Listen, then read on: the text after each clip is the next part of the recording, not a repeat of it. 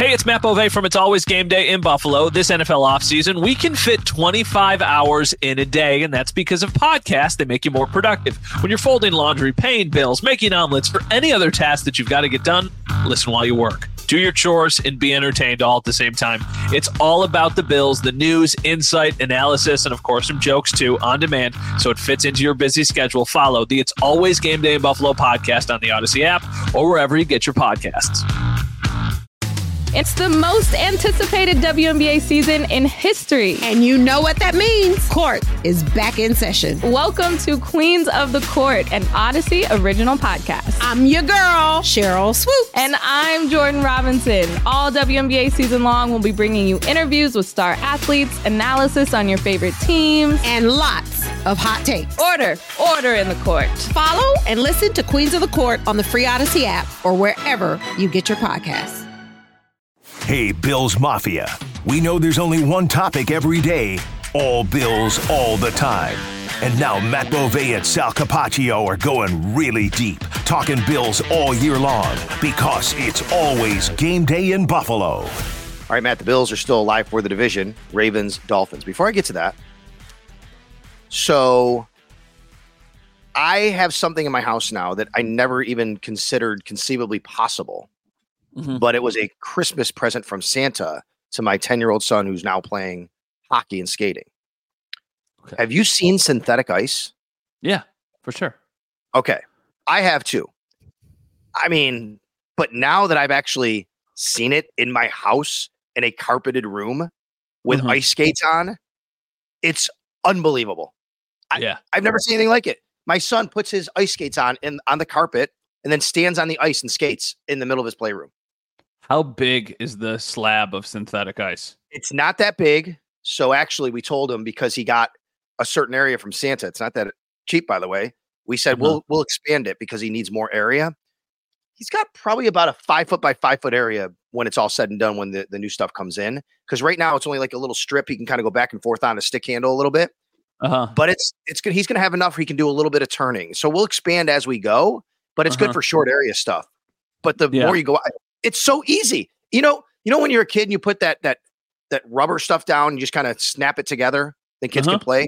Yeah. It's the same thing, but it's ice. It's incredible. You can just take it off, put it on, whatever you want to do.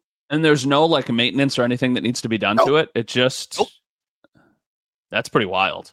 I have not skated in like 4 years. I used to skate every weekend with a bunch of guys, and I have not skated since COVID. I played growing up. Never had any synthetic ice or anything like that. But I know even in my time from when I have stopped playing up until now, the technology has just become ridiculous. And now it is so much more, I don't want to say accessible. That's probably the wrong word. But there are places where there's that synthetic ice and you can use it year round, indoors, outdoors, wherever you need. I would even tell you, everybody out there, Danny Gare, former Buffalo Sabres captain. Well, I was going to say, doesn't he have a company or something? He has a company that does this, yes. Yes, that's what I thought. I knew it was a former player, but I didn't know which former player, so I didn't want to immediately jump to somebody. So, yeah, that's really cool. Yeah, so anyway, I thought you'd think it was cool. If you want to get back into skating, I'm just telling you, Matt, that's a good way to get back into skating right there in your own house. You know what the hardest thing for me is, and this is probably true for a lot of people. So I have not skated since COVID. So since the pandemic, I probably skated a couple weeks before the pandemic with the guys that I used to play with. My gear has literally been in my bag in my garage, and I would need it professionally cleaned. And I don't have I just don't care enough. And also now with the baby, we played at 7 a.m. on Saturday and Sunday mornings. And the idea of waking up when I don't have to wake up, when I already don't get any sleep, seems really daunting to me. So maybe maybe it'll happen again.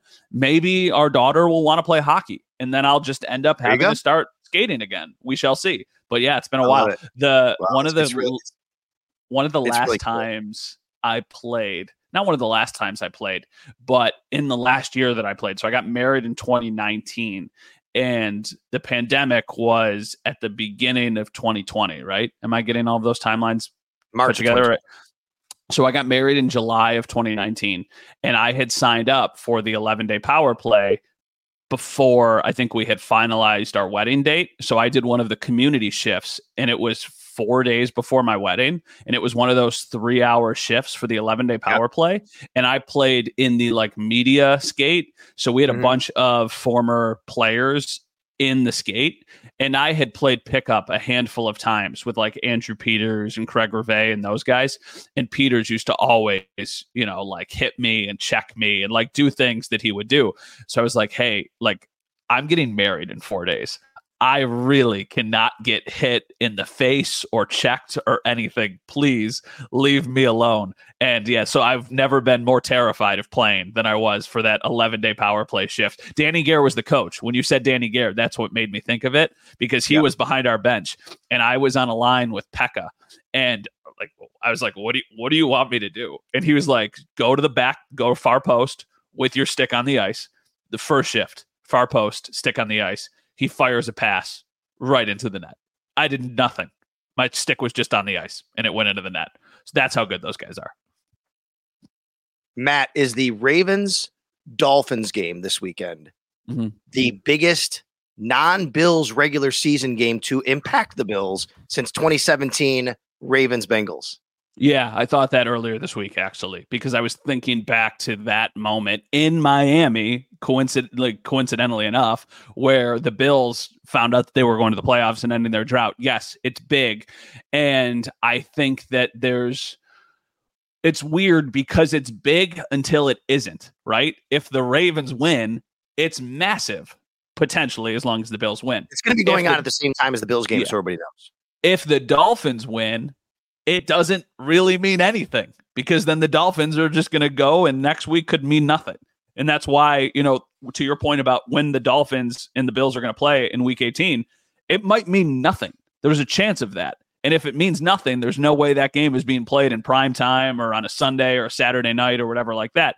So yeah, it's a really, really big game unless it isn't. And I know that I take heat for this sometimes as the resident Dolphins. I'm not a Dolphins fan. I just think the Dolphins are good. I really like the Dolphins. I think they have a chance. I think the Ravens are the best team in the AFC right now, but who knows? I don't know. Weird things happen in this league. No doubt. And the Bills could really go all the way up to the 2 seed. If that were the case, if the Ravens were to win, they could get the 7 or 6 seed, depending on what, they do themselves, obviously. Look around the AFC. Obviously, it'd be great for the Bills to win the division, have a chance to, host a playoff game, be home. And I'll even say there's a pretty likely chance if that happens, they could even have the Dolphins back-to-back, week 18 and week 19, by the way. But when you look at the AFC, who, besides the Ravens, I agree with you. Then let's just say that, they're going to get the 1 seed and everybody else is playing in round 1. Who do you not want to see? Dolphins? Yeah. I was going to say, I think the 3 best teams in the AFC. Chiefs? Yeah. Bills can beat the Chiefs. I think that's right.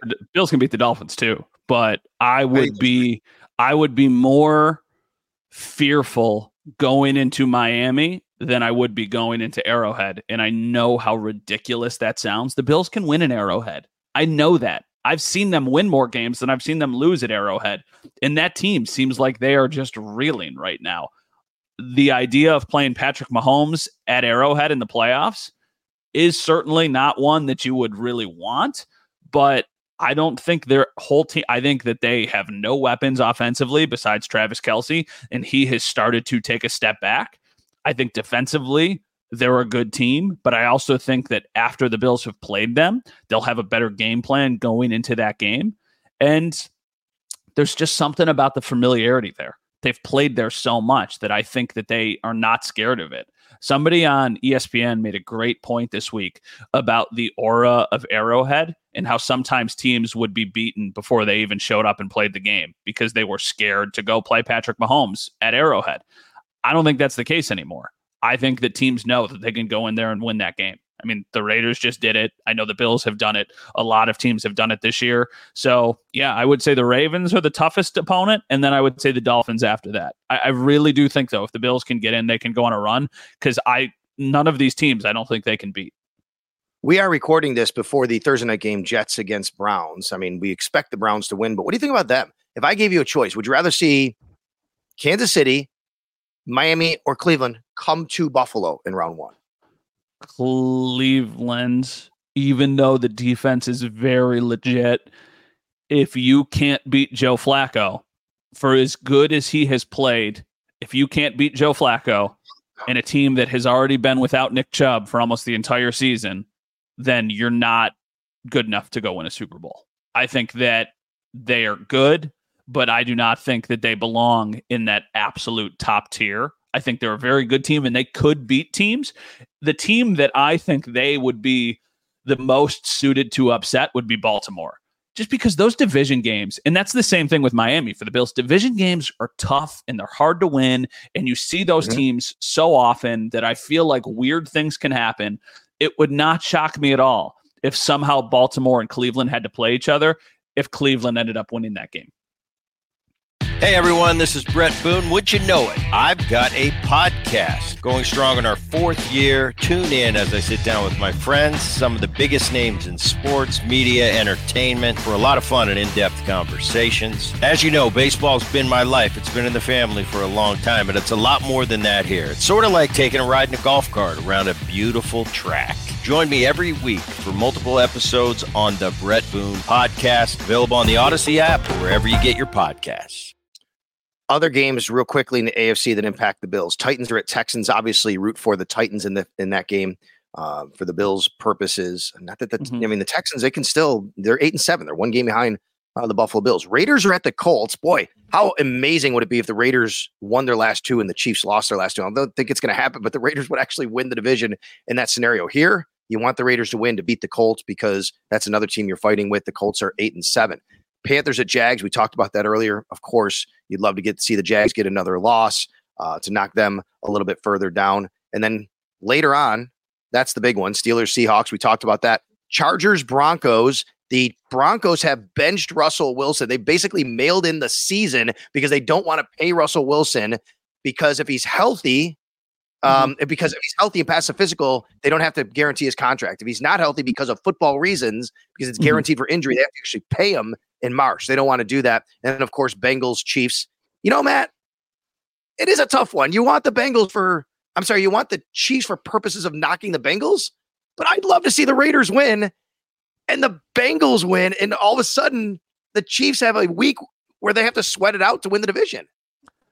I hear you, but mathematically, you want the Bengals to lose. And I just went literally as you were talking because I wanted to know if there any chance they miss the playoffs, the Chiefs. And if they lose their last 2 games, they still have a 59% chance of making the playoffs. So that to me, but they might not win the division. And that is a big deal because Mahomes has never played a playoff game on the road. I know, but I think getting in needs to be the more important focus for You're you, talking about for the right? Bills purposes. For the Bills purposes, I think you just need to get in. If Miami beats Baltimore this week, do they clinch the 1 seed? No, but they clinch they clinch the division, and then it goes one more week for the 1 seed. Why though? Don't they have the same record as the Ravens? No, they're a game behind. Oh, okay. So that's what I was going to say. That's why they would not clinch. They would need to beat the Bills to get the 1 seed, or have the Ravens lose next week. Okay, so that's what I was thinking because I did not know if they had won, would they then be in a position where they're just not playing their guys next week? But that's. And I also add this: Cleveland is still alive for the 1 seed. If they win Thursday night to get to 11, and the Dolphins beat the Ravens, Cleveland has 11. The Ravens have 12. The Cleveland then is still plays alive Baltimore next week, for right? The final for the 1 seed. So depending on what happens, that could be kind of the big primetime game, Cleveland, Baltimore. Because they play each other next week, right? No. Baltimore does play Pittsburgh, though, and they could have both something riding on that game. And Cleveland plays Cincy. That could be one as well. Okay. So I think I hear everything that you're saying. I hear the conversation about seeding. I think that that's all very legitimate. I think for the Bills, your absolute best case scenario is to be in the playoffs and obviously have a chance at winning the division, but just avoiding the potential of going to Miami next week and losing and missing the playoffs. That's the thing that would be fearful to me. It's like, even if you still have a chance at winning the division, if you lose, then you miss the playoffs completely. I know mathematically it's a long shot, but don't make everybody sweat out that, you know what I mean? And they're going to need some help around the league this week, but it feels like it's Patrick Mahomes does not lose back-to-back games often. He just did when they lost to the Bills a couple weeks ago. Mm-hmm. I think the stat was, shout out Joe Biscaglia. He was on our show and he said it. I think Mahomes was like 14-2 after a loss or something. So now he must be 14-3 or whatever it is. So I think that they'll handle their business in a game that they absolutely need to win. The one that concerns me a little bit is the Steelers-Seahawks. I don't think the Seahawks are that good. I think the Steelers aren't very good either, but for some reason it felt like Mason Rudolph kind of unlocked something with that team that Kenny Pickett and that Mitch Trubisky were not able to unlock. The Seahawks need this game also, so that's why I think that, there's certainly a chance, but if I was betting on it, I don't know if I would bet on the Seahawks, even though it's in Seattle. Well, we will know next time we talk to everybody. We'll know when the Bills are playing. Well, we might know, I guess. Again, like I said, we'll probably know if it's Saturday night or Sunday night. We might not know the exact time on Sunday. I just want to point out that last year, again, we did not know the times of the Sunday afternoon games until Monday. So we don't know that, but we should know the Saturday night games and the Sunday night game in week 18. So I'll leave you with this question. Mm-hmm. If the Bills-Dolphins is for the division, is the NFL putting it Sunday night? What's your guess? Yes, absolutely. Me too. Absolutely. Me too. But I don't know. They could go with another game where it's a win and in for a team or something like that. We'll see how it shakes out. No. Also, if it's for the go ahead. If it's for the division, it'll be the Sunday night game. Okay. You're calling it. You're calling your shot here. Yeah, I don't want it to be the Sunday night game. But if it's for the division, it'll be the Sunday night game. Mike Robbie, our great producer, gave us the stat. Bill Belichick, all-time 37-8 against the Buffalo Bills. 37-8. Thank you, Mike. I appreciate that. I did not even see that in the message. So 37-8. 37-8. Yeah. All right. So Bills, Patriots, Sunday, 1:00. All of your coverage on WKBW TV Channel 7. And of course, WGR Sports Radio 550. Thanks a lot again to our producer, Mike Robier, doing a great job. We appreciate you coming aboard, listening, downloading. Always subscribe. We got a lot more coming your way, obviously, as this thing goes on. And on the video side of things, we're on the South Sports YouTube channel. Matt, have a great rest of your week, and then you and I will talk after the game on Sunday. Yeah, we'll talk after the game on Sunday. We'll be sitting there waiting to figure out what happens in those 4:30 games, how it impacts the Bills. If there's any sort of update, obviously, on the game that they're playing next week, the timing of that game, we'll make sure we get that to you. The thing that's weird, though, is just real quick. You said last year they didn't announce it till Monday. This year, Monday's New Year's Day. So I wonder if they try and make the announcement on Sunday evening before they do it on New Year's Day. I don't know the answer to that. Well, last year, Sunday was New Year's Day when they played. Yeah. Monday was January 2nd. And that was the Bills Bengals game. That was Damar Hamlin. That was the Damar Hamlin game. And then everything got even more convoluted because of the situation they were dealing with there.